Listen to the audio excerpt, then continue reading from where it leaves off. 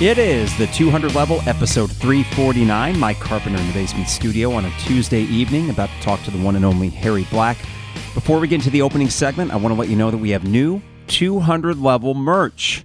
Here's how you find it. Go to our Twitter profile or X profile, whichever, at the 200 level, and we have a pinned post for a pre-order for our new hoodie. This is a navy soft cotton hoodie, high quality stuff, great screen printing with our logo. It's got the Illini colors, so whether you're in Memorial Stadium or the State Farm Center as we get into fall and winter, this hoodie will be perfect. So again, 200 level hoodie, pre-orders are available now through Sunday, September 16th. No money down. You won't have to pay a thing until we have these in hand, ready to either ship it outside of Champaign-Urbana or deliver it for free in Champaign-Urbana. So that is on our Twitter or X profile at the 200 level. We got a mock-up. You'll see exactly what it looks like. Excited to get some new swag out there for the listeners. So there you go. That's it for the consumerist angle of the 200 level, at least until we get to the sponsors, which we appreciate them. But for the opening segment, I wanted to focus on the game ahead with Kansas and kind of being informed by what happened last Saturday. Now, as the week has went on, and I've reflected on what the heck Saturday was and also what it was not, I am unsure, as we all are, I think, going into Friday's game. And in all fairness, I think we could have seen any number of performances last Saturday, and knowing that you're going into this raucous home environment, a game that Kansas has circled for a long time. They got the black uniforms. They're busting out for it. There will be some national attention on this thing, too, for good reason. All of these circumstantial things around it wouldn't make you feel great anyway. But it was the lack of line dominance that we thought we'd see against Toledo that I think really has us a little bit skittish. So I want to start with, let's call it a negative. Let's call it a concern. Or an unknown for something we thought would be a known. You can win Friday against Kansas in a tough environment if the line play is improved from last week. Exponential improvement? I don't know. But at least a little bit. I got to think this offensive line, if they're just a little bit better, they can hold their own against Kansas's not so vaunted defensive line. But where this game will really be won, I think, will be the defensive line and their ability to contain, or actually more to the point, get to Jalen Daniels, something they were not able to do against Finn on Saturday. Now, this also includes the outside linebackers who played pretty poorly, if we're being honest about it. And there were the PFF grades that come out every Sunday after these college football games. PFF is Pro Football Focus, and I'm going to give you some of the highlights on defense. I got to thank the Field Pass, which is one of the Illini Board's podcasts. They found this collection of the top Illini Week 1 PFF grades. Now, you can guess number one, safety Miles Scott. I'm going with defense right now. And then you have to go down a little bit to find the next rated guy. By the way, Miles Scott was a 91.6, which means elite. That's like best of the best. 100 is the top score you can get for PFF. Xavier Scott got a 71, which is still pretty good. And then you got to go down to Tyler Strain, who got a 69.9, which is pretty good as well. T-Rod Edwards got a 69.2. So now we're in that kind of above average, solid range. Denzel Daxon got a 68.2. Keith Randolph, because I think of a strong second half, got a 67.8. Clayton Bush in his first start, an okay 66.7. But you know what you don't see in this list is you continue to go down and down and down. You don't see Johnny Newton, and that's unacceptable. You don't see Seth Coleman. You don't see Gabe Akis. So while Keith Randolph did show up in that second half against Toledo, those other names I just mentioned did not. If they show up on Friday, I think you got a pretty good chance. And by show up, what does that mean? Well, if we're talking line play, I do think effort means something. In looking back at the replay and seeing some of these GIFs kind of float around Twitter, and the push that Toledo was getting on the offensive line, or their offensive line on our defensive line, that was a shock. And it happened way too much. So if we're starting with the concern, the negative going into Friday, it all comes down to something that was quite good through most of last year. Something that helped you win games. And sure, the defensive backfield helped out too. But you know what? Their job was aided by a really good defensive line.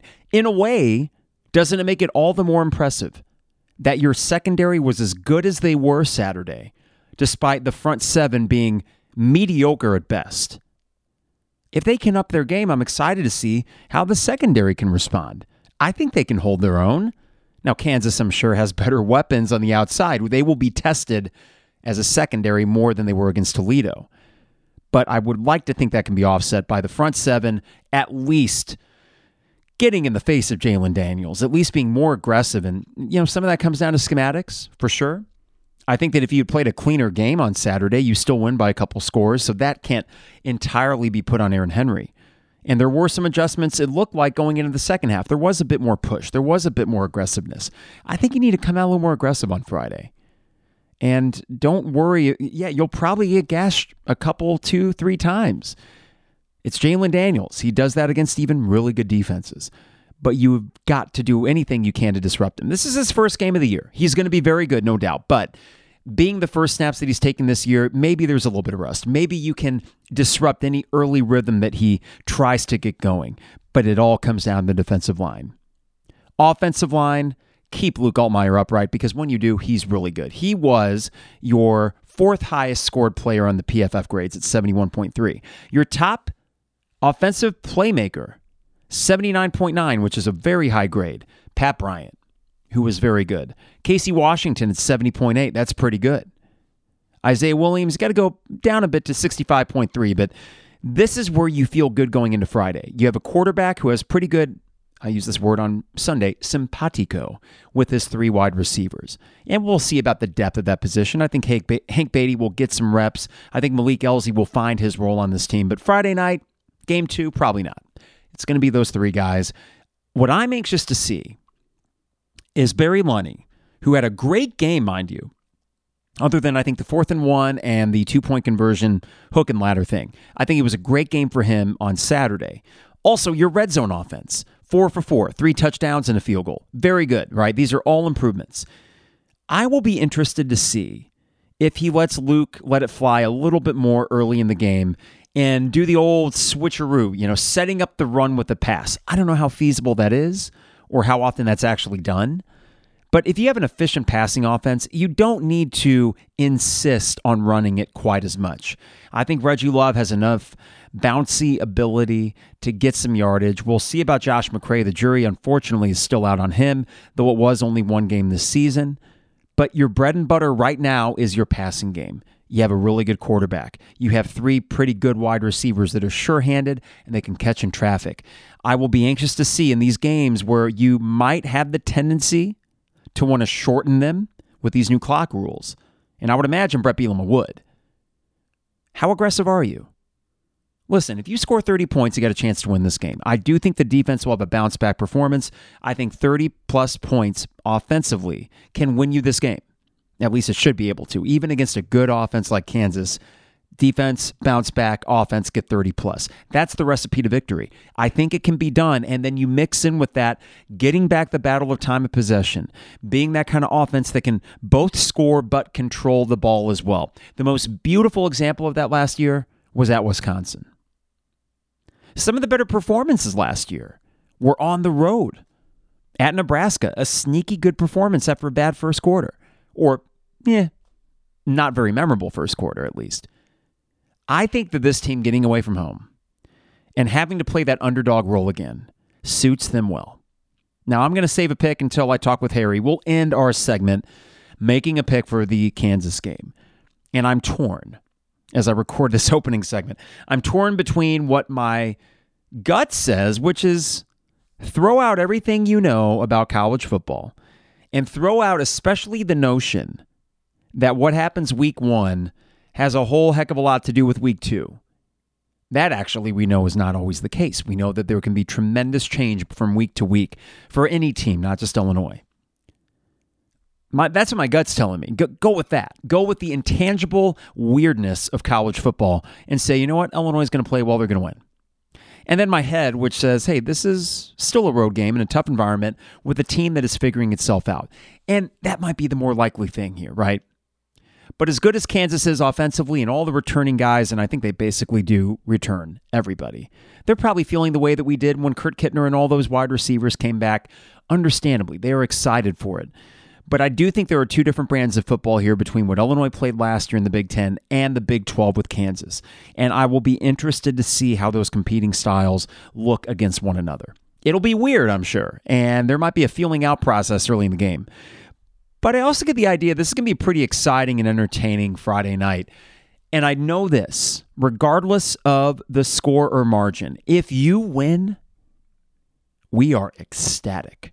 I hope to goodness that when Isaac Ambrose, because Trevor can't make it, when Isaac Ambrose and I are watching this game, I hope that you watching on the YouTube feed or listening to us on the YouTube feed get to share in some joy on Friday night, because that would be a big win. Not just to get your second win of the season and be that much closer to bowl eligibility with some very winnable games in the Big Ten West and Indiana. Don't forget about them. And Florida Atlantic, even though, hey, they aren't going to be terrible. They got some talent, including apparently, as Trevor said in our text thread, Casey Thompson, the old Nebraska quarterback, which we played last year until he got hurt.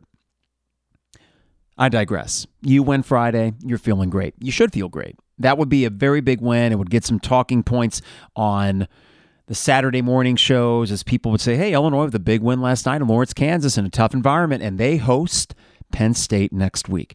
The beauty of this game, the short week, being the underdog, the bright Friday night lights in Lawrence, Kansas, the big deal that they're making out there for this game, it is impossible for this Illini team, I'd like to think at least, impossible for them to overlook it for Penn State. They got a whole extra day to do that. Why look forward to Penn State when you got a really big one right now? And I will be excited to see how they respond. And you know what? I lost my bet, unfortunately.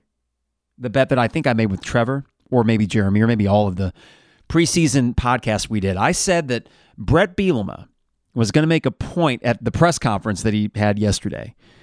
That after week one, he was going to make that point that, hey, last year, week two, we're 1-0. We went on the road on a Friday night, and we remember how it felt to walk out of Bloomington, Indiana, feeling the way we felt. He did not say that.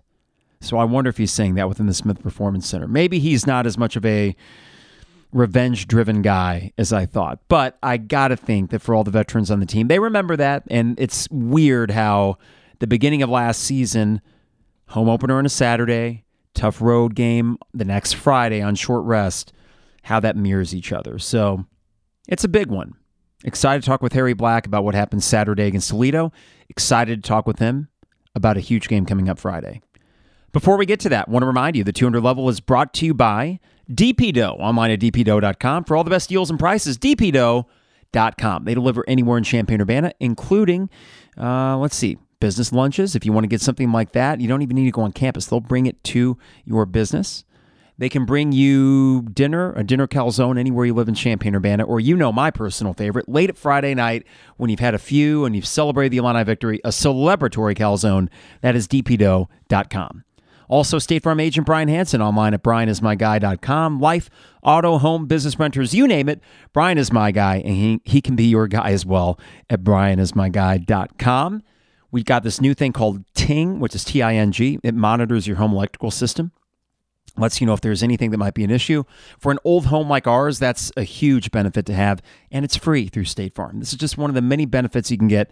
So go online to State Farm agent Brian Hansen at brianismyguy.com. Dogtown Heating, Air, and Plumbing, your home's best friend. Give them a call at 217-841-4728 to get your furnace check scheduled before the temperatures cool off. Dogtown Heating, Air, and Plumbing, they'll come here in early, mid-October to get our furnace check done.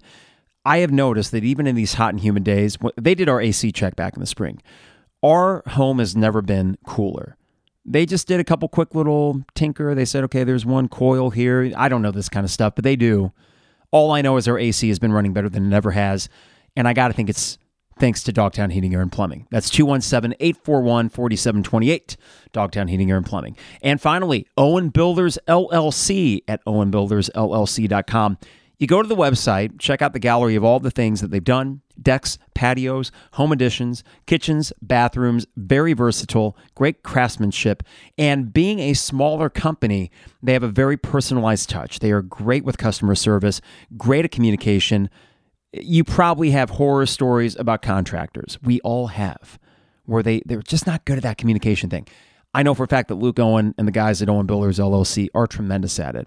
So you know you're working with good people that you can trust, and they're great craftsmen to boot. OwenBuildersLLC.com. One more thing, cool thing this weekend in Campustown Street Fest, brought to you by the Champaign Center Partnership. This is from 1 to 7 on what looks to be an absolutely gorgeous Saturday. Live music, vendors, food. They call this the Chow Down in Campustown. Love the name.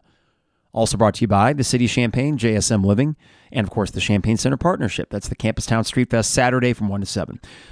Thanks to Champaign Showers Podcast Network. Thanks to you. Hey, if you haven't rated and reviewed us on Apple Podcast, I know some of you have in the last couple weeks. Thank you. A rating and review takes you just a minute. It really helps us get discovered by new Illini fans. And I'll promote that hoodie one more time. But yeah, we got 200 level swag on its way, which you can find on our Twitter at the 200 level. We'll have it pinned. It's a pre-order form, no money down. You'll see a mock-up, and we'll have it in time for the Illinois-Nebraska game, which, hey, if you wanted to, you could come to the 200 level tailgate in Lot 31 that evening, and we'll have them ready to go if you want to pick them up there. Okay, so Harry Black is going to join us, and we have, boy, oh boy, lots to talk about, and I'm so excited to get into this. We plan on doing this Tuesday nights. We got done with our segment, was it 2 weeks ago with Harry? And after we got done recording, no, actually, it was on the podcast as we were talking. I said, hey, you want to do this again? And then we texted that night and decided, let's just do it Tuesdays with Harry. So this will be a recurring thing. And, I like listening, for example, to Jay Lehman with Jeremy Warner. I like picking the brain of people that have actually played football. Now, Harry, yeah, was he an All-American like Jay Lehman? No, he was not. But this guy did go through the ringer that college athletes go through as a walk-on under Tim Beckman at Illinois. He paid his dues. He's one of the hardest working guys I know, and very astute football mind. And it's always fun to dig into not just the X's and O's of what we see on the field, but also kind of the mental component of being a student athlete, which, hey, the most of these guys, they still are truly student athletes. I don't throw that term around very much, but being in the middle of a season, going through the roller coaster that they go through, and how do they respond to, yes, it was a win, but what is the overall temperature in that building? Do they think they got away with one? Do they still feel like they're the greatest team on earth and that they can go into Kansas and play the same kind of game? I get the feeling that Harry might have a better idea of what that might be. Sure, it's all speculative, but he's been in those locker rooms before. So every Tuesday, Harry Black here on the 200 level, and let's bring him on. Talking Toledo and Kansas, the one and only Harry Black. Okay, Harry, we're 1-0. That's the important thing. But I was listening to Jay Lehman earlier this week on Jeremy's podcast, and he said something that struck me, and it made a lot of sense. He said that last year after the Indiana loss, he felt better about the direction of the team than he did after the Toledo win. And I think his point was the dominance that we displayed on the lines against Indiana. We just happened to shoot ourselves in the foot too many times. Well, we shot ourselves in the foot plenty against Toledo, but I want to start with you, the offensive lineman. What the heck happened up front? And let's start with offensive line that couldn't quite get the push on running the ball, and then they didn't do a great job protecting Altmeyer either. Yeah, the run blocking was concerning. And when I was watching it through the first time, the first drive, it really seemed like they had their stuff together. They had some cool wrinkles. They had that one play, I think it was to Isaiah, where they're running left, and then it's pitched back, and he goes back like you got two guards pulling over to the right, and you had a crease right there. But for the most part, it just seemed like, you weren't getting much of a push, which is concerning when you're playing a team. I don't care how highly they are ranked in the MAC. As a matter of fact, I think I looked at the AP poll. They received more votes going into week one than you did, which is wild. So they're a good team, but it doesn't matter. You're a Big Ten team. They're a MAC team. You should be getting pushed when you're running the ball. But I also think some of it has to fall onto, and again, not a running back. I'm a not former offensive lineman. But it just seemed like they weren't hitting the hole with the same ferocity that we had guys hitting the hole last year.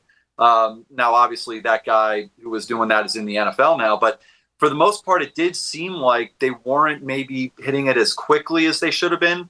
The pass blocking, I thought for the most part, I thought was better than the run blocking, but towards the end of the game, you really kind of started to see it fall apart. Thank God Luke Altmeyer knows how to like pull a rabbit out of his hat. We could talk about that. I'm sure we're going to talk about him as this podcast goes on, because my God, the takeaway from that you see a lot of people having is we have a quarterback now. But yeah, that's something you got to work on, because Kansas doesn't have a great defense, but going through the rest of the year, Toledo's not the best defensive line that you're going to have to go up against. That is true, and we're going to talk plenty about Luke Altmeyer because he really is the positive, the takeaway, with a few others. A question about the offensive line, because I've heard a few people posit this idea that because you did have two new pieces in Kreutz, and then at right guard you had Geske. You had Chrysler starting at right tackle, and he did get quite a bit of playing time last year, but you still, as a collective group of five, are seeing them together for the first time. How long might it take for that to coalesce, if it does? And I'm assuming, given that Bart Miller's track record and Bret Bielema's track record, it will come together. But how quickly? I will say that is something that almost seems, and I'm not saying you're saying this, the idea of like players playing next to each other coming together, it almost seems like one of your favorite terms, like a meatball-y concept. But it's 100% a real thing. I'll remember when I was, I think I was a sophomore or a junior, we had Austin Schmidt and Ted Karras were on one side of the ball. And beginning of the year, Ted knew what he was doing, but Austin, you could tell he had a little bit of, some growing pains going into that first year of a starter. So it must have been as a sophomore. And as the year went on, by the end of the year, they were like getting pushed on anyone they were going up against. That must have been 2014, because I remember the offensive line was really starting to pick up as we were getting some of those wins towards the end of the year. But yeah, that it'll take some time. I hope it doesn't take until the end of the year. But as these guys start to play more alongside each other, you can tell how much of a push maybe if you're the tackle, how much of a push the guard gets, how much you need to maybe lend help on double teams or on pass pro, how quick you can leave a defensive lineman to go give another guy help. It's going to take some time. I would say there's no real timetable. I would say if you're waiting for the offensive line to really reach its full potential, it's probably, unfortunately, not going to be until like halfway through to the latter half of the year.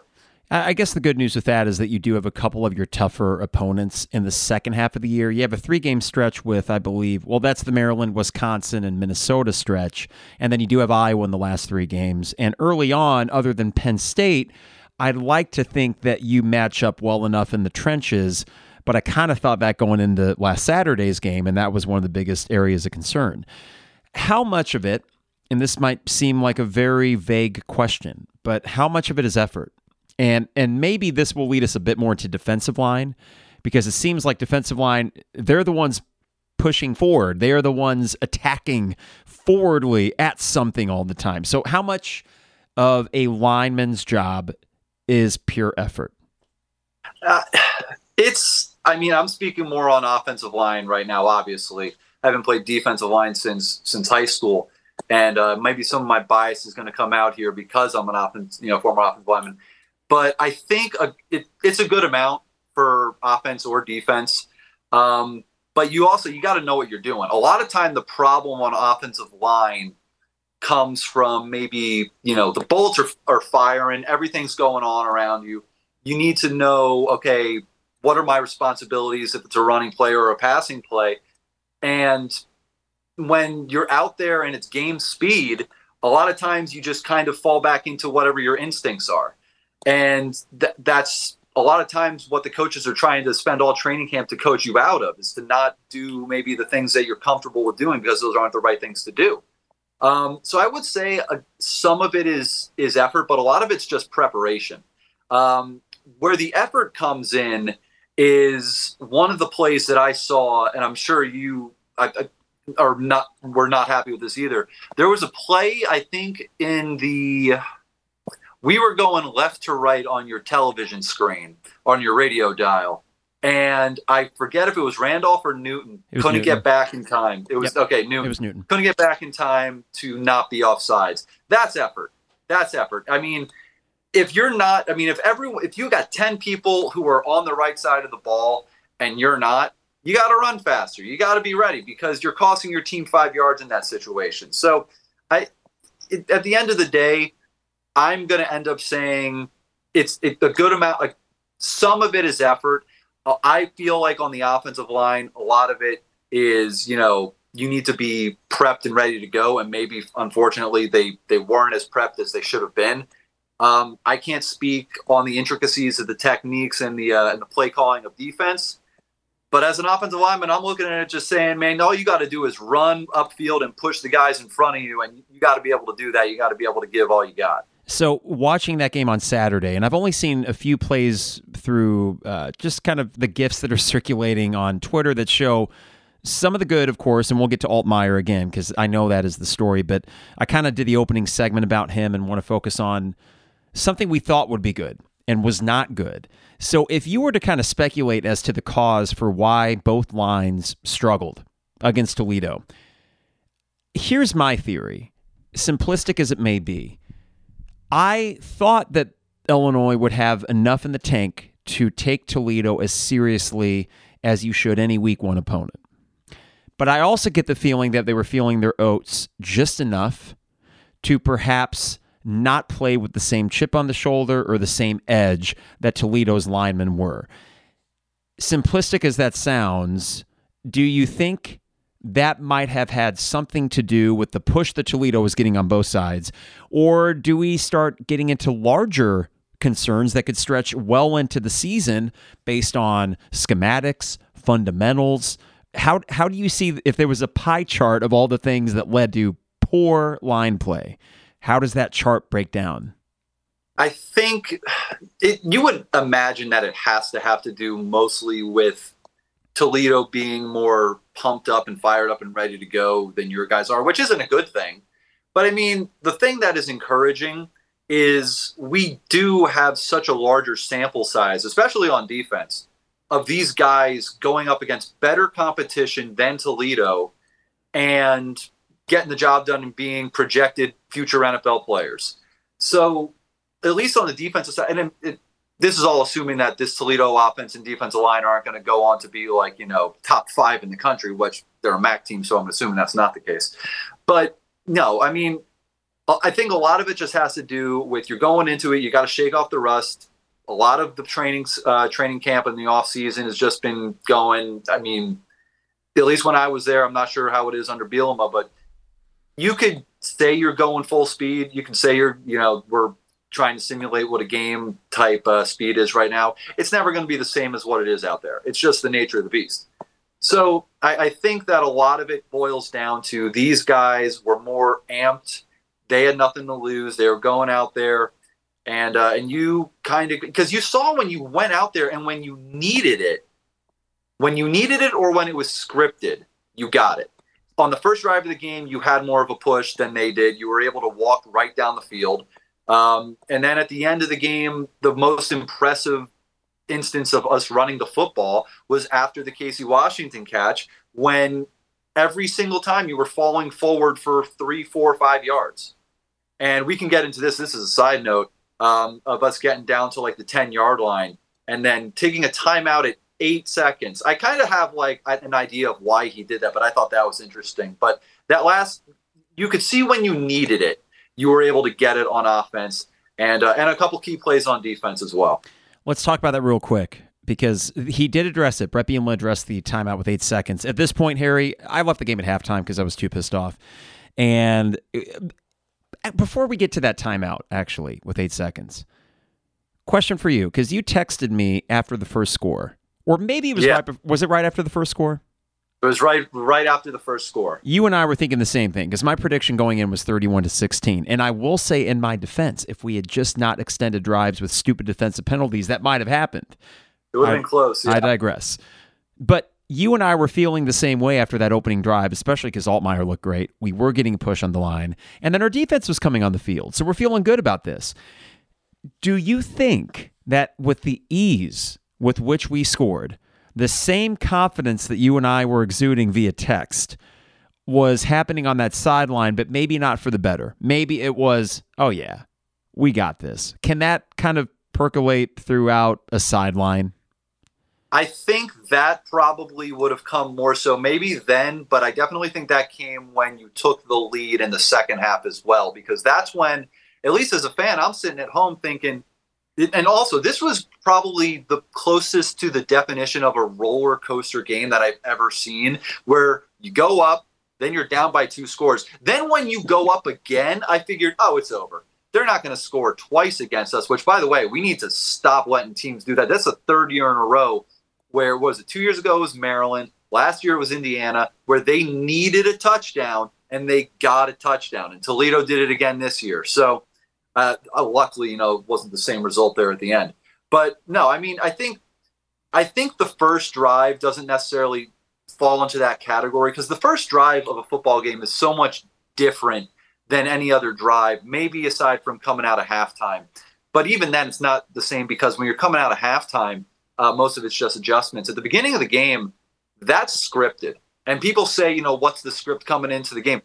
We literally have pages saying, this is going to be our first play. This is going to be our second play. You start practicing on that on Wednesday, so that you know where exactly on the field you're going to be, where, the exact types of plays you're going to run. So that's why the first plays always look smooth. That's why you see games, even in the NFL. The one I always go back to is the Eagles played the Vikings in 2017 in the NFC Championship game.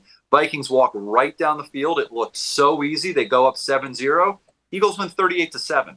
So the first drive of the game is almost an anomaly. And that's why I think you don't necessarily go into that first drive after you score thinking, oh, we got this. That would have been the thought process after you go up 27-19 is, oh, we got this. This game, it's out of reach. We've started to assert our dominance. Now we can just kind of kick it into cruise control. So 27-19, that means they got a field goal, and they would have. It was the Akis penalty which continued that final drive for Toledo. Yeah. Now you mentioned, so we're at the tailgate lot watching the second half, and I agree with you. When Illinois took the lead, I thought game over, and okay, we're going to get the win. And at that point, you're feeling pretty good. Toledo, of course, takes the 1-point lead. But we'll get to the runs in that last drive, because I do think that's something that hopefully can be built upon, because there was great push when it mattered the most. The timeout with 8 seconds, Bielema was talking about that, and I kind of thought the same thing in the lot, and I was glad that he elaborated on it. On a third down, if it would have been fourth down, right, and he calls the timeout with 8 seconds, ridiculous. But then when I saw the third down situation, I thought, okay, they had positioned the ball in the center. They're at the 10-yard line, 8-yard line, whatever. And this is to buy them one possible mess up. And if they do, fall on the ball, whatever, get your second shot with 4 seconds to go, and you still got a timeout in your pocket. So he did talk about that after the game. I thought, especially after he explained it was good situational football. Of course, there's always the risk of a miracle return. Or, I even remember after they made the field goal, Harry, I thought, I don't know, just kick the ball out of bounds. Seriously, let them start at the 40. Who cares? And then they'll try a Hail Mary, and that'll be the end of the game. But that was what he explained, at least. Yeah, that was what I was thinking. And here's the thing. These are college kids, so stuff happens. Weird stuff happens. And that's what I was thinking when he took it at 8 seconds, because you don't even have to just fall on the ball. You had a timeout. If it's a bad snap and your holder picks it up and he's bobbling around, by then there's probably 5 seconds. You have a timeout. Tell him to throw it into the ground. Who cares if it's grounding? It's a spot foul. Even if I think the rule is if you're within 5 yards, it's a 10-yard penalty. That was a 25, 26-yard field goal. So it's still a makeable field goal if everything goes wrong. Throw the ball onto the ground, 10-second runoff. You take your timeout to negate that. Now it's fourth down. Now you have a 36-yard field goal. So at the end of the day, I totally understand why they did that. They're not NFL guys. Like you said, if it was fourth down, then you're questioning what you're going out there and doing. And that was a Zook moment against Iowa. So it's funny, the difference between Bielema has bought that benefit of the doubt over the course of 15 years of being a head coach. Ron Zook, towards the end of an Iowa game in 2008, Illinois was about to take the game-winning field goal, and he called a timeout with like 25 seconds. The clock was running. It was going. We could have done the whole bleed it down until you get the last play, and he called with like 20-some seconds to go. All right, let's focus here because I like all this getting into the line stuff because I'll be honest, we will spend the bulk of this talking about Altmeyer as he deserves it to be. But is there any chance of carryover from what we saw that last drive? Because I think the way that Illinois, the more I think about it, the more impressed I am with how they closed that game out. Of course, there's the miracle throw. Without that, you don't have what comes next. But, by the way, I haven't seen anything to make me think otherwise. But I don't know about you. When you saw the catch, were you screaming, get up to the ball, run a play, run a play, run a play? I haven't seen anything to say the ball hit the ground. But it was one of those weird-looking plays where when you catch it, he hits the ground. Have you seen anything or anyone saying anything otherwise? No, and that's interesting because it was a really hard contested ball. So there was this great shot, and at TCR Brad on Twitter put these out, and it was from the Toledo sideline perspective. You look at the first shot, when the ball is in his breadbasket there, it's a contested ball. This could have easily just fallen out. The way Casey somehow snares that, it was not close to being on the ground. But you're right. When we saw it from the angle of the TV, you see his back. What we were doing on the tailgate lot is we have this 5-second delay. So we are getting what happens in the stadium right before we see it. And we're waiting, and we're waiting. And then you hear this, you hear the crowd from afar. And then Gene Honda says, 1st and 10 for the Illini. And then you look at the TV, you see it in real time, and you think, I don't think I quite processed it quickly enough to think, go to the line, go to the line. They do. Get the next play off. Didn't even go to review, right? Did it? Yeah. No, they did not go to review. Yeah, so that tells you. I mean, it was a clean catch, and there was no doubt about it, that though they could have easily went to look at it. But, okay, those next 6 plays, the way that Illinois got that ball another 20 yards, basically. They get a big first down, by the way, when it's like a 3rd and 2. And Bret Bielema specifically referenced this. How on a 3rd and 2, they get the first down. If they had not, we're talking about a minute to go. Toledo burns their last time out, and then they got plenty of time to go make a game-winning field goal themselves. But they convert. And it was actually a really well-run ball. I think that was McCray at that point who bounces off the left tackle maybe, but a good push. Is there any way, if I'm trying to find a silver lining, Harry, in all this, that can propel them into Friday? I mean, I know momentum is only as good as, it might not be good at all, but for as far as line play is concerned, they really did look good in that last bit. The first bit and the last bit, they look good.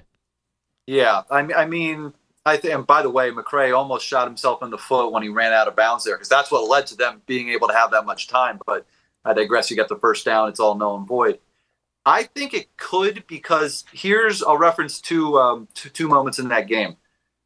At the end of the game, everyone on the planet, everyone in the stadium knew you were going to run it. We knew it; they knew it. Everyone knew you were going to run it, and you still were able to do it. You were still able to push the line, still able to get a first down, bleed the clock out, and kick the game-winning field goal, with essentially no time. Compare that to earlier in the game. The most frustrated I was when we were on defense was when they kept getting like 9 yards on first down. Because I'm like, man, you get 9 yards on first down, they're just going to throw it deep on 2nd and 1, and even if they don't get it, boom, you run it for 3rd and 1, and then first down. And that happened like 4 times in a row. It was ridiculous. But the most frustrating moment for me in the entire game on offense was the 2nd and 3 to the 3rd and 1 to the 4th and 1 to the turnover on downs, right? Because you get up there, for on 3rd and 1, everyone knows you're going to run it, right? Everyone knows you're going to run it. You fly right up the middle, right? And it doesn't work. You fly a second time right up the middle, and it doesn't work. 2 times you fly right up the middle, and it doesn't work. Everyone on the planet knows that you're going to do it, and you can't get it to work. Similar to the end of the game, and the fact that they grew from there to the end of the game, and that's why I think there could be carryover to the next game with the running game. So in a way, that was rock bottom. Like that was the low point. And, you mentioned that exact sequence. Keep in mind, Illinois was on their side of the field, Toledo's side of the field, 30 yards to go to the end zone. At that point, it was early enough in the game where the offense looked like they were kind of going to cruise in this game. They only had 4 possessions in the first half. And I know that partly has to do with the new clock rules, but it's a shame that it ended like that. But if anything, and this kind of leads to a more macro question, the benefits of learning after a win. I've heard that a lot the last few days, and I'd like to think there's some truth in that. My only fear is that because they got the win, those lessons might not be quite as ingrained in them because there wasn't a consequence, right? It was, you got away with one. So my fear is that they didn't learn anything at all. But you mentioned maybe some carryover even in the second half. The offensive line did do better in the second half. And I know that there was still some pressure on Altmeyer, and they got some runs going, but it was a little bit inconsistent till the very end. Do you think, and you might have to look back to your own experience, learning after a loss, learning after a win, what's the difference? Is there a benefit to one over the other? I didn't have a lot of wins to learn after. But I will say, I think the game that kind of comes to mind, and this is weird because I can't necessarily speak 100% on it, but I think the comp would be the Penn State game 2 years ago, because you go into Happy Valley and you beat the number 9 team in the country. Were they number 9, or I just think that number? Okay, they were top 10. And that 9 sounds right. Yeah. So you go in there, you win that game in 9 overtimes, and the thought process is we just beat the number 9 team in the country. There's no way we could have done that unless we played an A+++ game. If I remember correctly, that game was pretty sloppy. Yeah. I mean, we had some holding calls. We had some moments when we could have gone up by a touchdown and we didn't. And, you had some moments in overtime. You dropped a 2-point conversion that would have won the game, I think, in the 3rd or 4th overtime. So you don't necessarily come out of that thinking we have a ton to learn from, even if the coaching staff is telling you all the things that you didn't do right in that game. Your thought process is, how could it not be? Yeah, that's all well and good. We just beat the Penn State Nittany Lions, number 9 team in the country, in Happy Valley. Next week, you lose to Rutgers at home. So, I mean, compare that to this game. Everyone knows in that locker room, this is the mindset in the locker room. We should have just beat that team by 40. That's a MAC team. I don't care how good they are. We should have just beat that team into the ground. It should not have come down to a game-winning field goal. This feels like a loss. Thank God we won, but this feels like, this does not feel Wisconsin last year. This does not feel any of those big wins in that run last year to 7-1. This feels like, we have a lot to work on going forward. So I would imagine because of the level of competition we're playing, not Toledo themselves, but a MAC team, I think that lends you to, being able to learn from a win more so than against a better team. If that makes any sense. Yeah, that makes sense. Yeah. The one thing we all learned, thanks to this is me trying to transition here. The biggest thing we all learned, Illinois got a quarterback. Harry, Imagine you're in the locker room. Okay, well, after the game, of course, but then you get to practice. I assume Sunday's all film, short week, so they definitely practiced on Monday. And is there a different energy, you think, amongst the whole Smith Performance Center within those locker rooms of, whoa, we got a guy, we got a dude? And something that really stood out to me with Jay Lehman talking about it, when he was running, Altmeyer, it wasn't just little skitter scatter off to the side and out of bounds. He was going right up the middle into the mouth of the beast and took a few hits. And then the biggest throw of the game, if you've ever seen Not Another Teen Movie, it's that scene where the quarterback throws to the special kid who catches it and then he gets decapitated. And that honestly could have happened to Luke Altmeyer the way he got hit on that throw. And no, he's fine. That play looked so weird too, because I know this can't possibly be the case, but it almost looked like a play in Madden. It was. Where you get hit from the bottom and top. And for some reason, this might just be me, but it looked like he was looking at the sideline. Like he wasn't even looking at Casey Washington. And it's just one of those ones where you're looking to the side and your body's throwing it to the X button has to be down there. I pressed X, so the ball's going to go that way. That play, I've watched that so many times. Yeah, it was an amazing play. I would say this is, it's weird to say, and it might be bad to say because, I loved all the guys I played with. But the quarterbacks that we had there never were really seen as guys who were game changers. I mean, maybe you can speak more on Nate because I wasn't there. I was there for his last year. I think when I look back to that era, so the tail end of the Shieldhouse era, you knew he was a good quarterback, but not the kind that was going to be good enough to lift the team. Wes Lunt had a lot of excitement because he was a highly regarded recruit, but he just physically, as big as he just wasn't a physical specimen. I mean, he was limited because he was so... He was not a mobile quarterback. I remember any time he would run. That's an understatement. That is. I remember he ran though. It was you'd see Illinois Loyalty or someone put out a little GIF, even if it was like a 3 or 4 yard run. Other ones, Harry, like I'm trying to think, Riley O'Toole was fun. And he did towards the end of that year. I think that's the closest thing in that 3-game stretch where he had a thing going. That was the closest thing I would say was at the end of that year when he came in there and he helped us beat Penn State and Minnesota and Northwestern. That was when you could tell the quarterback's got some swagger. He's kind of the reason. I mean, also we had a really good defense, if I recall, in 2014 towards the end of the season with Jihad and Dewan. But that's the closest I can think of at least when I was there, when we had a quarterback that instilled that kind of excitement for the offensive side of the ball.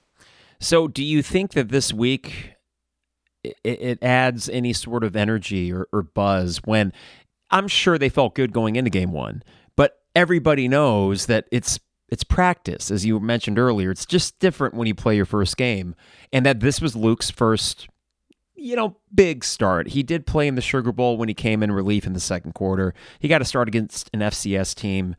This is different, though. I mean, this is now his gig, and it's like, don't mess up, kid. And not only did he not mess up, he, minus the one big mistake, was fantastic.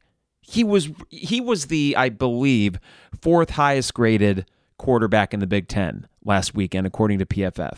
I'd have to double check that, but you know what? It sounds right because short of being McCarthy or Tua's little brother or Drew Aller, there was no other quarterback that looked as good as Luke Altmeyer. It's going to be fun to play Drew Aller in 2 weeks, by the way. My goodness. No, I mean, I think I would say there's probably a buzz because of how he looked out there. Like you said, he had the one pass, the interception, which was an ugly one. But aside from that, I mean, he looked rock solid. I mean, there was one play where we were going, again, right to left on your radio dial. We were around the 10 or 15-yard line, and the pocket was collapsing in on him. And I have watched enough Illinois football games, whether it's from the sideline or from my couch, to see that ends in whoever it is. Even if it's Wes, if it's Riley, if it's Brandon Peters, if it's Tommy DeVito, they get sacked. They get 1 yard, they get sacked. He was able to duck under some guys and get down to like the 4-3 yard line. And I remember watching that replay. I was like, I've never seen an Illinois quarterback do that before. That is a game changer right there. So if you have that kind of guy, I mean, he looked as good as you could look aside from that one play this past week. And now I think I think buzz is the right word, because I don't think it's a foregone conclusion outside of Champaign that, oh, this guy's special, this guy's someone to watch. I think that's going to probably come this upcoming week, or maybe, when we start to get into conference play, when he goes up against better competition, and if he can still do it then and still be putting up, still be throwing the ball the way he is, still be running the ball the way he is, that's when I think people will start to, notice, okay, we got a special guy here at quarterback. And, the best part about that is, when you got a guy at quarterback, you put butts in the seats. I mean, when you can speak on it, 2007, 2001, whether it's Kirk Kittner or Juice, I mean, you were having, now I would think 2008 because of the recognition of what had happened in 2007. But yeah, I mean, that's when you're able to really get a lot more attention to the team, not just buzz from within the Smith Center, but, from fans and from the campus. I mentioned that on Sunday's podcast, Harry, that's what puts butts in the seats. And I did specifically reference Kurt Kittner because that team was loaded with great wide receivers, Brandon Lloyd and Walter Young, and it had Rocky Harvey was a fun running back, and they had great cornerbacks like Eugene Wilson, who was a early second-round pick to the Patriots, and they were loaded. They won the Big Ten. They went 10-1 in the regular season. But what brought people out was they knew they had a special quarterback. And when you've got that, it doesn't matter who the other team is on the other sideline. You feel like you've got a fighting chance. And you mentioned Drew Aller, and I know that Penn State looked great. But yet, regardless of what happens against Kansas on Friday, I'm not necessarily going to wake up the morning of Penn State thinking, we got this. But I'm going to say, what the hell? And you know what makes that different? And why, no matter what happens Friday, I might say, what the hell? Let's see what happens, is because you have a quarterback. You have a playmaking quarterback, and that is a huge difference. And I want to kind of transition this into Friday because you mentioned better competition. The good news for this offense, which I thought on the whole, Barry Lunny called a very good game. I think the run game will incrementally get better, but I think you have a great starting place with Altmeyer and your top 3 wide receivers. Those guys by the way, we kind of skated over that. They looked, Pat Bryant, we'd seen some flashes last year. You know what he got in Isaiah, but Pat Bryant, that guy looks like, and each guy kind of has their thing, right? If you were to say, who is your most talented wide receiver, it's Isaiah Williams. If you were to say who's your clutchest wide receiver, I think it's without a doubt Casey Washington. And then Pat Bryant is the one who scored the most touchdowns. So, the fact that now, if you get the running game going, when was the last time, I keep saying you could speak on this, but when was the last time we had an offense that was this explosive? That could be, if you have this kind of passing game, if you get the running game up to par. Would it be back in 2001? Yeah, when you had a guy who was just throwing it, the ball was flying all over the place, that kind of explosive offense? I think so, Harry. And when I was trying to find context for, and I know it's one game, right? But he is an old redshirt sophomore. When Kittner got going, he was a true sophomore, from what I recall. So he was a young guy that was just getting his first reps. He played a few games his freshman year. But he came on a sophomore year. Luke Altmeyer is a redshirt sophomore who looks really good in his first game. But there were a lot of Kittner-esque qualities about him in just I think the intangible kind of way that he carried himself in the pocket, the way that he kind of carried himself in the sidelines. My dad was making note of just the way that he was interacting with the other wide receivers and the offensive line, and just a lot of camaraderie, which I know sounds kind of like wishy-washy, intangible stuff, but I do think it matters for the quarterback. But you mentioned 2001. I think the big comp to that would be if they get a running game that can be somewhat consistent. Back then it was Rocky Harvey and Antonio Harris, thunder and lightning kind of thing. I think you could, best case scenario, get a little bit of that going with Reggie Love and Josh McCray.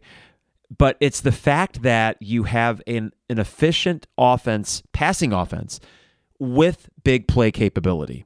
And what I'm excited about for Friday is Kansas's defense, I don't think is necessarily a step up in competition from what you saw against Toledo's defense. They're not. They're pretty comparable from again, I think they have as many AP votes at the beginning of the year as Toledo did. So you're all right there with one another. Plus, and I'm sorry to step on, if you were going in this direction, but Jalen Daniels is getting his first start right now, right? First start of the year, because he did not play against Missouri State. That's the other thing. Kansas played Missouri State. So as much as you do want that 1-0, we're both 1-0. So at the end of the day, even playing field going into this game, we have much, much better reps for our guys coming into this as opposed to what Kansas has. I was going to ask you about that because I do think I used the analogy last week. I think of you're in the bat on deck circle, you're a batter, you got the donut on the bat, and you're swinging a heavier bat so that when you take that donut off, it's just a little bit easier. And I wonder, because of that experience that you had against the Toledo, more of a comparable opponent than a Missouri State that was, I believe, a 3-win team in the whatever FCS conference they were in last year. The Big Sky. Yeah, it sounds right. They're in the same one. Maybe. The same one as South Dakota State. Or North Dakota State, sorry. Anywho. Yeah, okay. But so going into this game, I'm excited to see the passing offense. I want to throw this possible cliche out there and see if you can either confirm it or refute it, which is, can you establish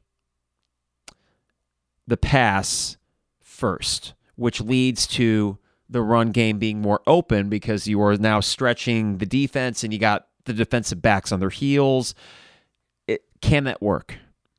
I think it can. I think the old cliche is you run the ball to set up the pass, but I mean, early on in that game, we were having, aside from one big run from Reggie Love when we were deep in our own territory, you were having no success aside from maybe some design runs for Luke or from when he was scrambling. So early on in the game, the only time you were moving the ball was when you were passing it. So I think there's no problem doing it in reverse because we just saw it. I mean, even towards the end of the game, when you needed to get into field goal range, you were able to pass it with ease. And then the closer you got, that kind of lent itself to you being able to open up the running game a little bit more. And then it just comes back to what I said before, that when you got down there, it was that much more impressive that you were able to run it when everyone knew that was what you were going to do. I think going up against this Kansas defense, even going back to last year, towards the end of the year, after their impressive start, they were giving up like 50 points a game to, albeit some Big 12 schools who are renowned for their offense, but still 50 points a game. Whether it was to Texas, I think they gave up 50 points to Arkansas in the bowl game that they played. And even though that took overtime, I think they still gave up 30 or 40 going into overtime. So I think that it was very reassuring to see that the passing game was as impressive as it is, because I do believe Bielema is going to get the running game going. I think that, how could it not be better than what it was from last game? I think you're going to carry over from what you saw at the end. And I think that with a weak defense that you're going up against, I think that this game goes one of two ways. I think, and I feel good about this game, by the way. I do. I don't know if this is maybe me, feeling my oats a little bit too much, which, by the way, I love that saying, feeling my oats, because I have oats like every day. And they are delicious. I feel my oats every day. Boo. That wasn't even a classic Harry bad pun. I just like oats. I was saying Boo Earns, don't worry. Oh, someone was saying Boo Earns.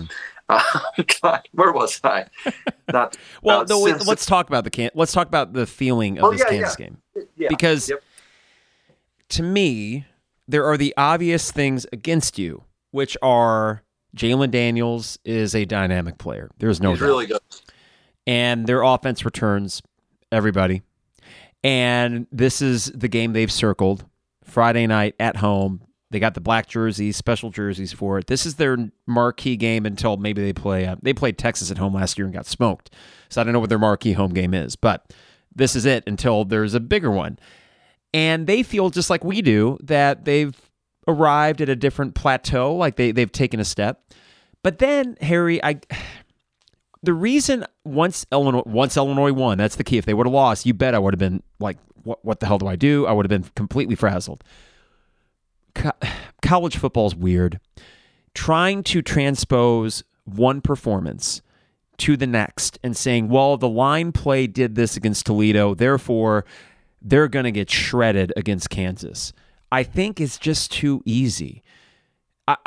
Now, there is a chance that there's something more fundamentally wrong with this team that they're going to have to figure out. Maybe, right? And as an Illini football fan, I've seen that before, even with high expectations. But the other part of me just says, wait a second. You escaped. You got a comparable opponent in many ways to Toledo, which just happens to be on the road. Bret Bielema teams happen to play better on the road, it seems, as a trend line. And your biggest win so far, aside from Iowa, have been on the road over the last 2 years with Bielema. Yeah, and Minnesota at home too, but really the Wisconsin win was the most impressive of all those. You dominated on the road at Camp Randall. But here's the other thing too. Underdog. This team last year, after the Indiana game, I don't think they were favored in another game other than Chattanooga. They were not favored at Wisconsin. They were not favored against Iowa, I don't think. They were not favored against Minnesota at home. I think they were 6.5-point dogs. Yeah, because I think Minnesota was ranked at that point. Yep. So here they are. Familiar territory. They're the underdogs. They get to pretend at least that they have the chip on their shoulder for this. So I think there's just as many things going forward as against it, and I can't shake this feeling that, wait a second, there are some scary parts of this game, but the other part of me says,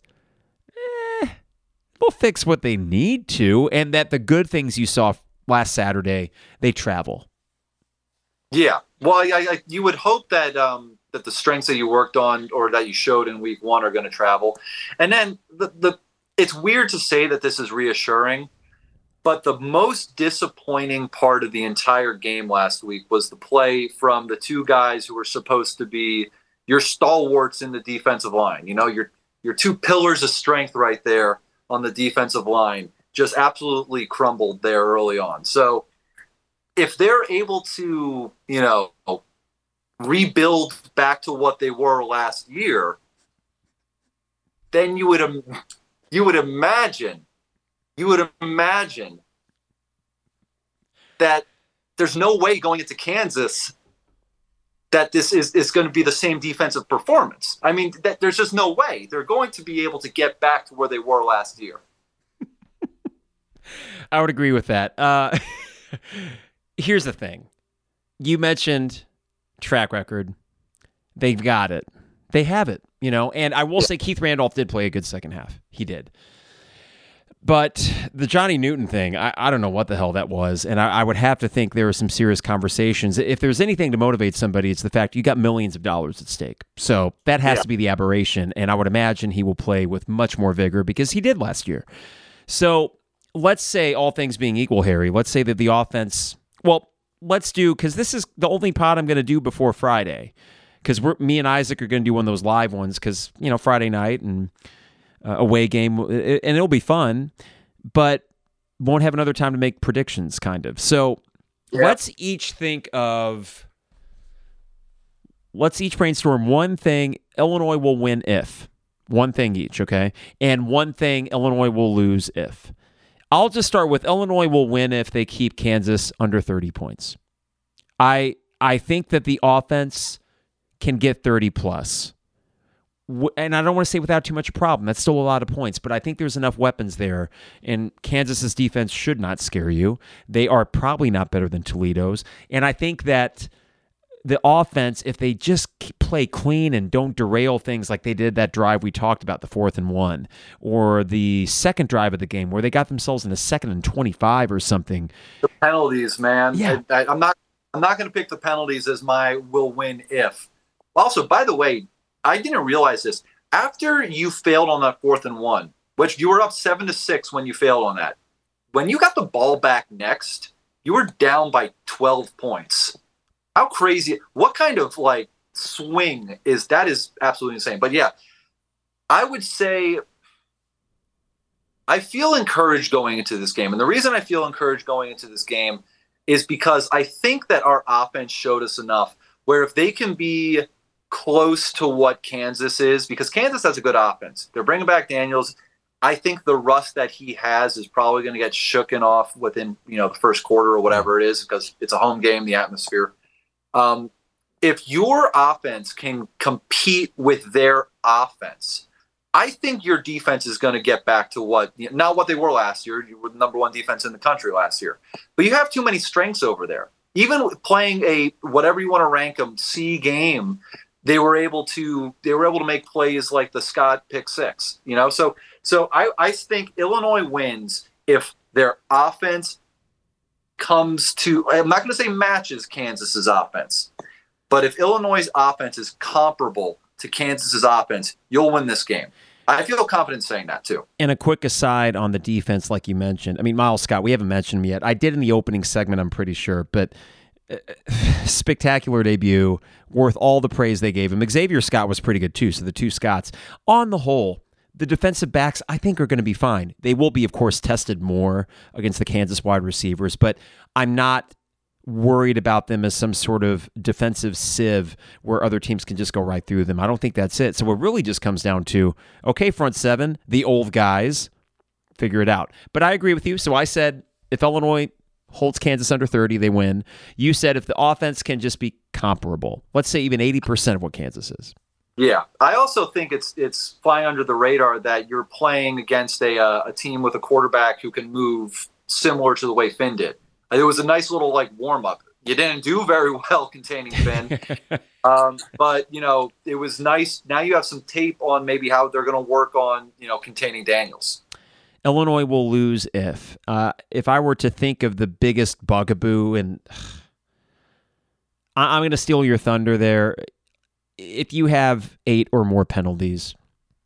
Yeah. We had 10. I will give them credit. There was 1 in the second half. So that's kind of... It was a big one. It was a big one. Yeah, you're right. They were so good until an absolutely terrible decision by Akis. And I know you could argue there have been worse roughing the passers, but still, you got to know. You got to know. So 8 or more penalties in your first road game, loud environment, not going to do it.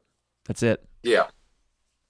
I won't go with penalties then. Illinois will lose if, I'm going to say if they're, I hate to put it on 2 guys. I hate to do that.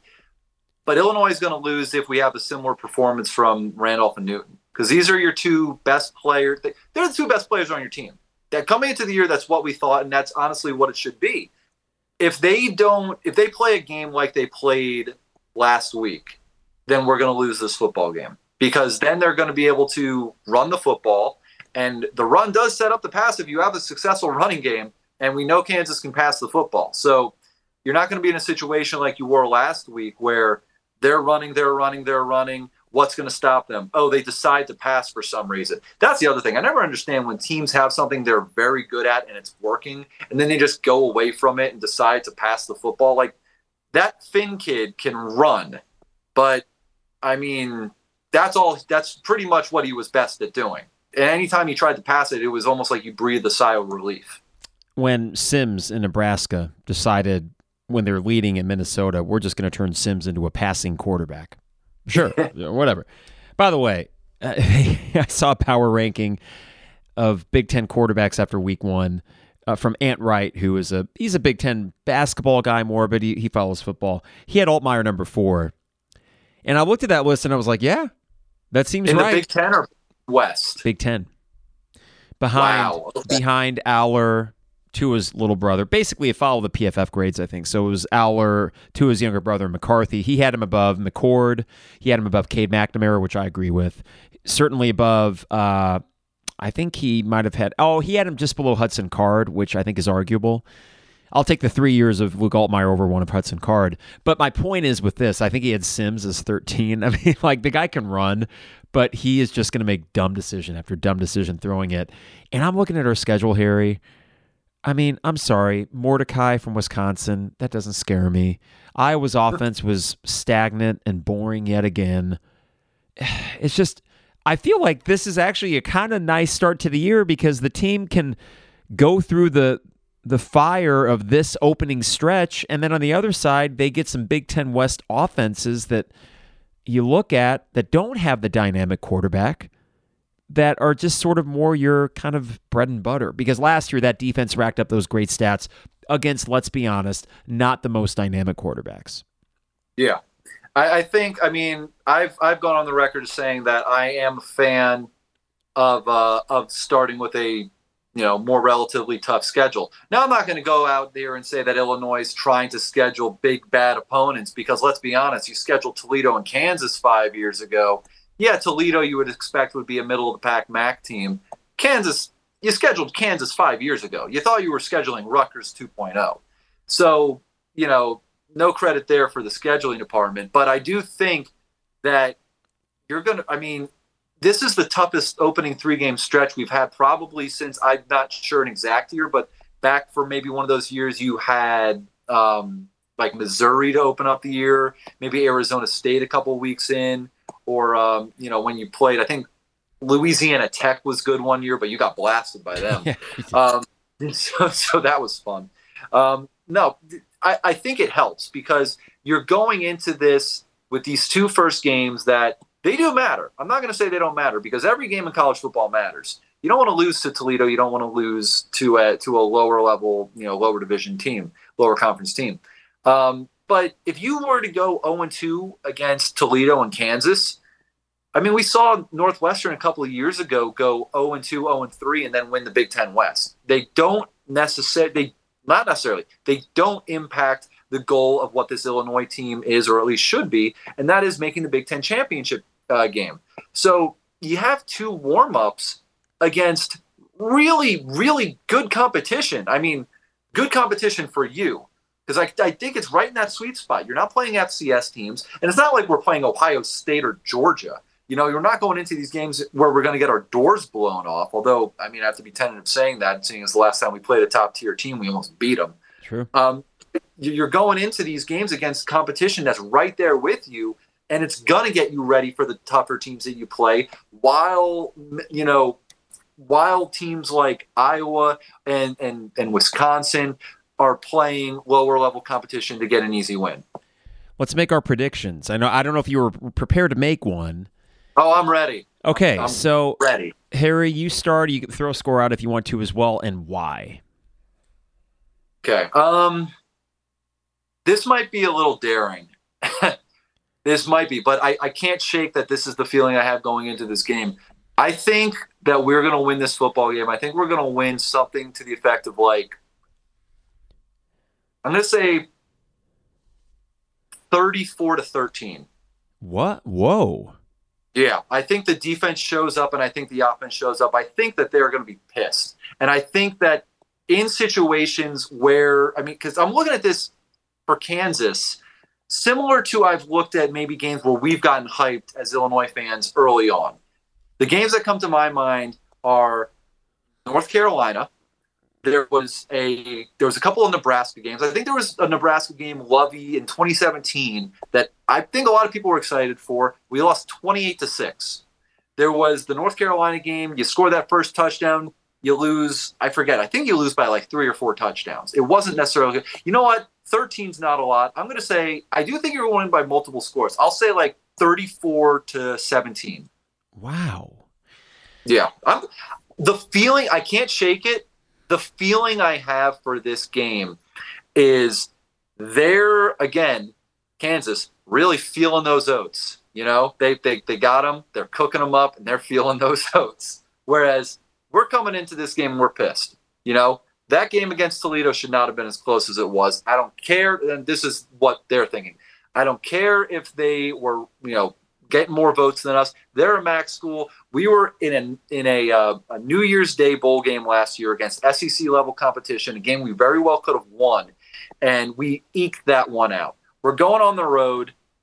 We're gonna, this is a tune-up for the Big Ten conference schedule starting with us next week against Penn State. We got to go show the world what we're doing. Also, it's on ESPN too. So, people are going to be watching. It's not going to be like Toledo. This is your first chance to really make an impact. Maybe that lights a fire under some of these guys who have an NFL future. I don't know. But I do think that this is going to be a game that Illinois wins, and I do feel like they're going to win by a little bit. Wow. If that happens, dude, quick question before I make my prediction. The one less day preparation. Is that a problem? I don't think so because we both have one less day. But they had one more because they had a Friday game. Ah, yes. So I should say, does Kansas have an advantage, or how much of an advantage with that extra day? I never really bought into that you had too much more of an advantage with one day, because that one day, all that they're really going to be doing anyway is they're taking Saturday off. They get one more day of rest, and if that's the case, then all Illinois really has to do is maybe take one of those days of rest and turn it into a run-through or a walk-through that you have. So, you see it all the time, in the NFL with some of those Thursday night games. Those are a little bit weird, but I never really bought into the one extra day off giving you that much of an advantage. And that's Sunday to Thursday, so that's 2 days less, right? Yeah, I think Harry also being early enough in the season, we aren't talking about fatigue or any of that yet. So, all right, well, I can't top your prediction, but I cannot help but shake the notion, kind of like you mentioned, this team in the Bielema era has always played best when you least expect them to go out and play a really good game. I'll give you the most recent example would be Michigan. You had lost 2 home games. You give up a quick touchdown to Michigan. Then you settle in, and then you damn near win it. You should have won it, but that's whatever. And then you go back to the first year and games after Wisconsin smoked you. Homecoming. You got a bye week, of course, as well. There were the comments about the offensive line. You beat Penn State. You come home, you're feeling a little too good about yourselves, lose to Rutgers. Oh, well, now we're pissed again. You beat Minnesota. It was Iowa. Oh, then you smoke Northwestern. I don't think it's going to be so back and forth this year because I do think the competition levels out and where you can go on a few winning streaks. But I do think mentally, if I am to trust this coaching staff as much as I still do, despite some frustration Saturday, I think that mentally they will be in the right place. And if they are mentally in the right place, I think all things being equal, that defense will have a much better performance and the offense will continue to cook. So I will go Illinois 38 and I'll go Kansas 27. You will keep them under 30. Listen, here's another thing, Harry. You had 4 red zone trips against Toledo. Touchdown, touchdown, touchdown, game-winning field goal. This offense with a guy like Luke Altmeyer that can run the ball when he needs to, and hey, even a Josh McCray who did get a touchdown running it up the gut, I believe, right? He had 1 rushing touchdown. When he had it was the first drive. He had to get a quick yard. He got stopped the first time, and then the second time he was able to get through. You have more options. I think that will cure the red zone issues, and you'll need to score touchdowns, but I think he will against Kansas. I can't shake the feeling, Harry. I mean, if you asked me Saturday night, I would have said, yeah. Like, my gut reaction after the game would have been, this is bad news against Kansas. It's like, well, wait a second. This is football, man. Football is weird, and just because you played a D game or a C- against Toledo doesn't mean you're going to play a C- game against Kansas. In fact, often it means the opposite. Yeah. Usually like we've said, when you play, your bad games, that's usually where you come up. Also, they know they have to play better than they did because of the level of competition. They know that they have to, dial it in more. They got to lock in more. And yeah, I think, we've seen enough times where that is the case. It was last year you came out. Virginia was your first game after you played Indiana. Mm-hmm. Virginia, I know that they're, not a great team, but I think any team really is, better than Indiana. And you're able to go out there and beat them you shut them out, right? 31-0. Oh, they might have gotten a field goal late, but now one primary difference, Virginia was replacing an entire offensive line. I don't think you'll be able to do that to a Kansas offense that has everybody back. But you could do something in the middle. And yeah, I don't know, Harry. I mean, I should feel more concerned. I do think, and I will say this to caution myself, that if they come out flat again, specifically the line, specifically the defensive line, if I see that kind of performance again, I start thinking, what's going on? Because I know that's only 2 games, but these are games where you should be able to see some production from those guys. I'd like to think that I don't have to wake up Saturday morning thinking, wait a second, are our 2 best players not really our 2 best players? Yeah, and I mean, I don't think that's going to be the case because what else could it, if they were to come out here and they just precipitously drop off from last year, it's not like it's the defensive coordinator that was able to, put them in every exact situation they need to be in to be, as hyped as they were coming into the season. Nothing against Ryan Walters, but also he just gave up 40 points to Fresno State. I know Fresno State's good, but he didn't give up 40 points to anyone last year. So I would imagine it's got to. I mean, they're going to be more hyped up. Maybe it's the first game of the year and you're thinking, okay, we can go out there, we can just kind of walk through the motions and we can, get the easy W. Clearly wasn't the case. Now they're going to see, okay, we got to play, much better football against a team that's in the Big 12 and was in a bowl game last year. I think you could definitely have a situation. Now, you won't feel as good because that would just be stupid. This would be stupid if I were to say, you could lose this game and feel better than you were last week. No, that's not how it works. If you lose this game, it doesn't matter how you look. You won't feel better than you did last week. But you could lose this game and play better than you did against Toledo. Sure. I 100% think that. Again, it sounds weird to say, seeing as I do think we're going to win this game. But I think that if you come out here and you play a better game than you did against Toledo, which isn't hard because the defense did not look great for a lot of it, and Kansas just comes out and slings the ball all over the field, then you get beat by a team that played better than you. Yeah, and you can live with that a little bit more. But, man, if you win, those are two big pillars to have in the non-conference schedule right there. I'll tell you what, man. Those are two strong, just, beams of light for you going into that Penn State game. The all-important, my goodness. Could you imagine if you're 2-0 going into that one? There are going to be some fireworks at that game. My goodness. The energy was great on Saturday in the lots. It was different. It was a sort of, we might have a good football team. And if you can come back 2-0, I can only imagine. And we're already making completely vulgar jokes about what we will do. Me, Trevor, and Isaac, that is, about what we will do if they start 3-0.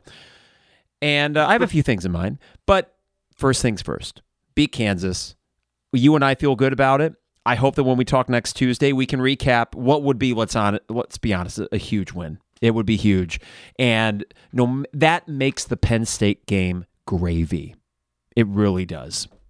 Yeah. If you're 2-0 going into Kansas or beating Kansas, you were just flying straight into that Penn State game full of confidence.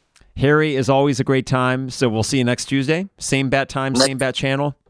Yes, I will be here. Awesome. Right in the room with all the Squishmallows. Oh, yes. I love Squishmallows. They're very comfy. All right, man. Yes. Have a great rest of your week, and we'll talk to you next week. All right, Harry? All right. See you, bud. All right, that is the one and only Harry Black joining us here on the 200 level. So, as we wrap up, a quick reminder, we got merch.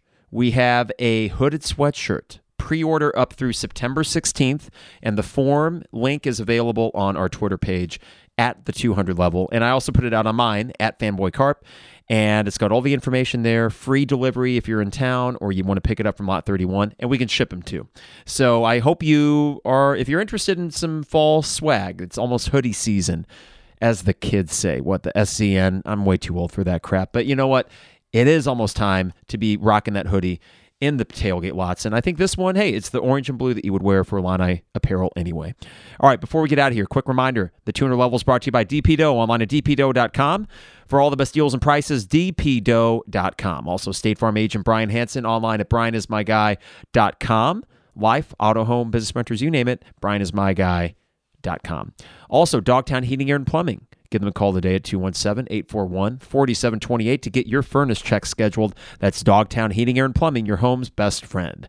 And finally, Owen Builders LLC, online at owenbuildersllc.com. They got a gallery of all their work online at, again, owenbuildersllc.com. Finally, Campus Town Street Fest is Saturday, September 9th, so this Saturday, from 1 to 7 on what looks to be a beautiful September day with live music, vendors, food, the Chow Down in Campus Town, they're calling it.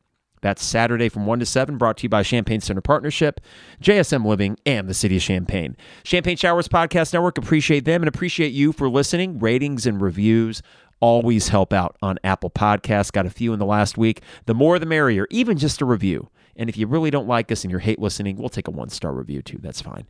All right, everybody, we're back Friday. It's going to be me and Isaac. Trevor has a trip that he's got this weekend. Isaac and I will be here for the entire second half. It's going to be a long one. Hopefully it's going to be an exciting one that we can end that podcast talking about a 2-0 football team.